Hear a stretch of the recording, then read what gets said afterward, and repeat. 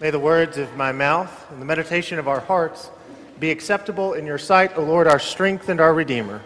Amen.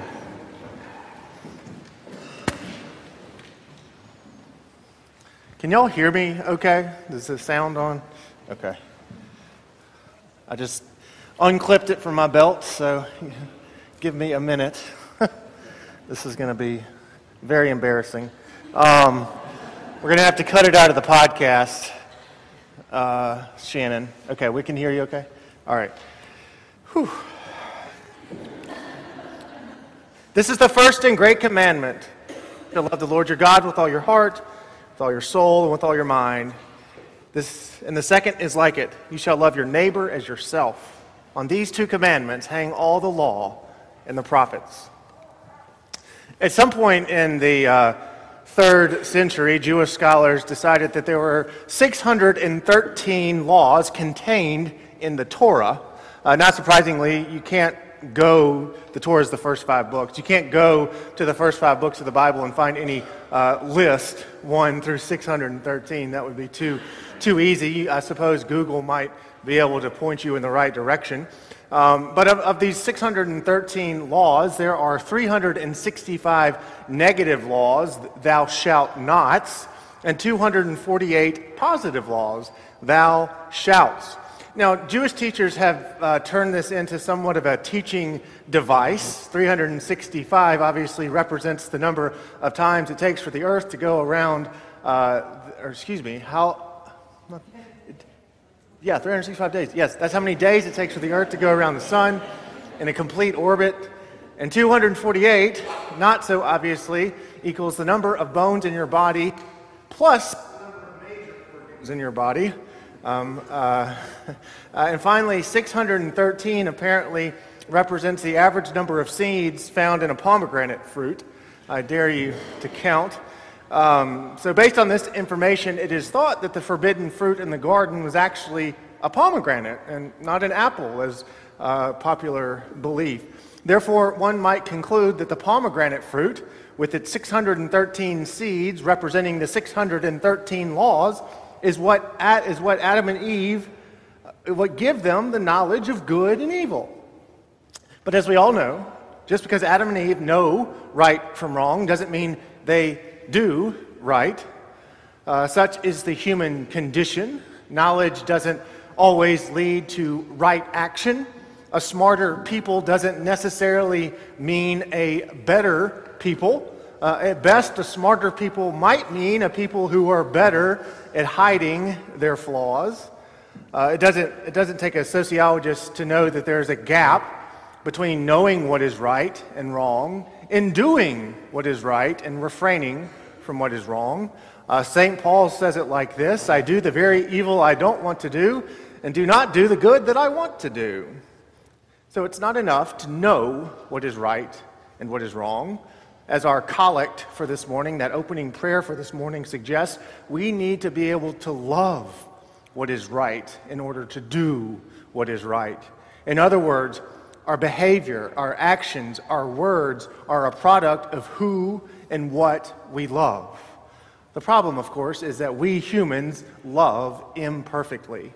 I read recently that humans are natural pagans. We are not monotheists. We worship a lot of different gods. Our hearts are divided. We can't love just one God. We seek out those lesser, imperfect gods, those mortal gods, material possessions or success or entertainment or popularity. These are our lesser gods. While they might not be bad in and of themselves, they can misguide us if they become the most important thing in our life, above the God of love. And when we misplace our love, when we put our love in the wrong things, these lesser gods tend to promote love of self over love of others, while the love of God tends to promote the love of neighbor as thyself. Over the last few weeks in Matthew's Gospel, we've had seats to the ongoing feud between Jesus and the religious leaders in the days leading up to the Passover, staged in the Jerusalem temple. a diverse group of religious leaders that are used to debating each other, have now teamed up as allies. And this time, they are debating Jesus in a not-so-friendly game of Stump the Rabbi. Today, we see the Pharisees try to take one last stab at Jesus. They want to know what Jesus thinks the greatest commandment of all is.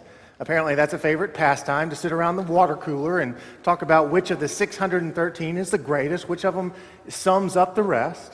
And Jesus gets this answer, this seems like a softball answer, correctly.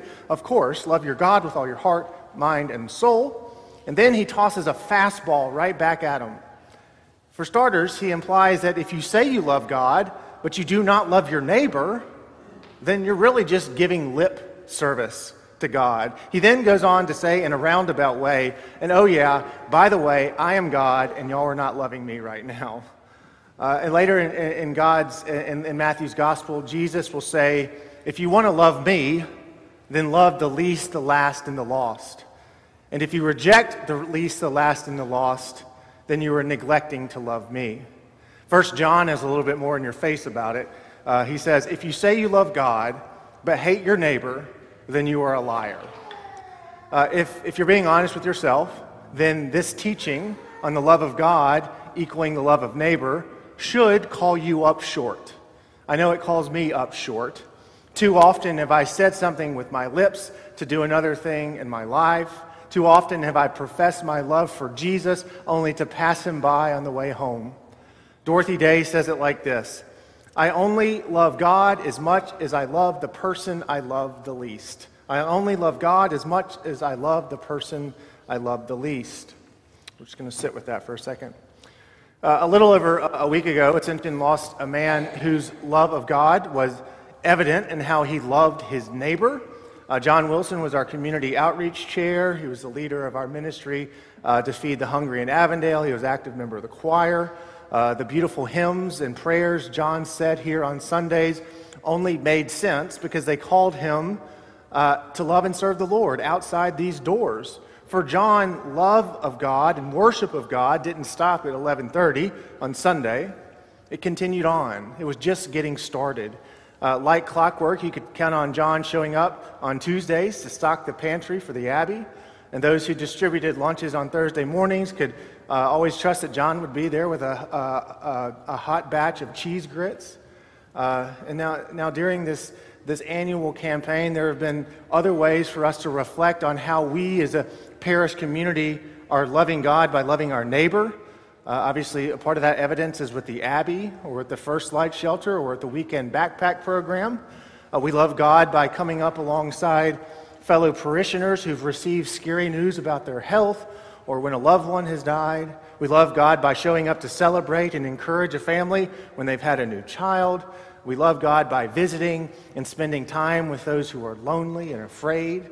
We love God by hosting a birthday party every year at Episcopal Place for those who might not otherwise have a birthday party. Now, using our annual giving tagline, you can start to find evidence of your love of God by examining how you spend your own time and your own talent and your own treasure. And looking at all this, looking at your time, talent, and treasure, how you use it, is going to tell you a little bit about what you love and who you love. It will also tell you how much you love, who you love, and what you love. There's no doubt you will find all kinds of evidence that you're loving God by loving your neighbor, and maybe in ways you didn't even think about. And despite your best efforts, I imagine you'll also find a little bit of evidence of how you don't love God as much as you would like to. You'll find evidence that your heart is divided, that you love several lesser gods, sometimes more than the one true God. But again, even on our best days, there's going to be a gap between what we want to do and what we actually do. But this isn't a reason to despair. In fact, the realization of this gap will actually help you live more fully into the good news of Jesus and his kingdom. Our natural instincts will tell us to try harder to fill the gap. But that's really just another form of idolatry, because it's still about us trying harder. We're still putting ourselves at the center. You've become the lesser God in that case. But Jesus is actually saying, return to me, rest in me. And when you find your rest in me, my love for you will give you all that you need and all that you have to get from here to there. On the cross where Jesus died, the love of God, that vertical love, and the love of neighbor, that horizontal love, intersect and fills the gap between the two. On the cross, where the gap between love of God and love of neighbor is filled, hangs all the love in the world. All this sad and lonely world needs is found right there on the cross. That's all we need to thrive in this world. So when you find yourself worshiping those lesser gods, when you find your heart divided between the lesser gods and the one true God, I encourage you to return to the cross. Return to the place where God's great love for you and the world may give you the grace to love God and love your neighbor 365 days of the year with all your might and all your mind and all of your body. Amen.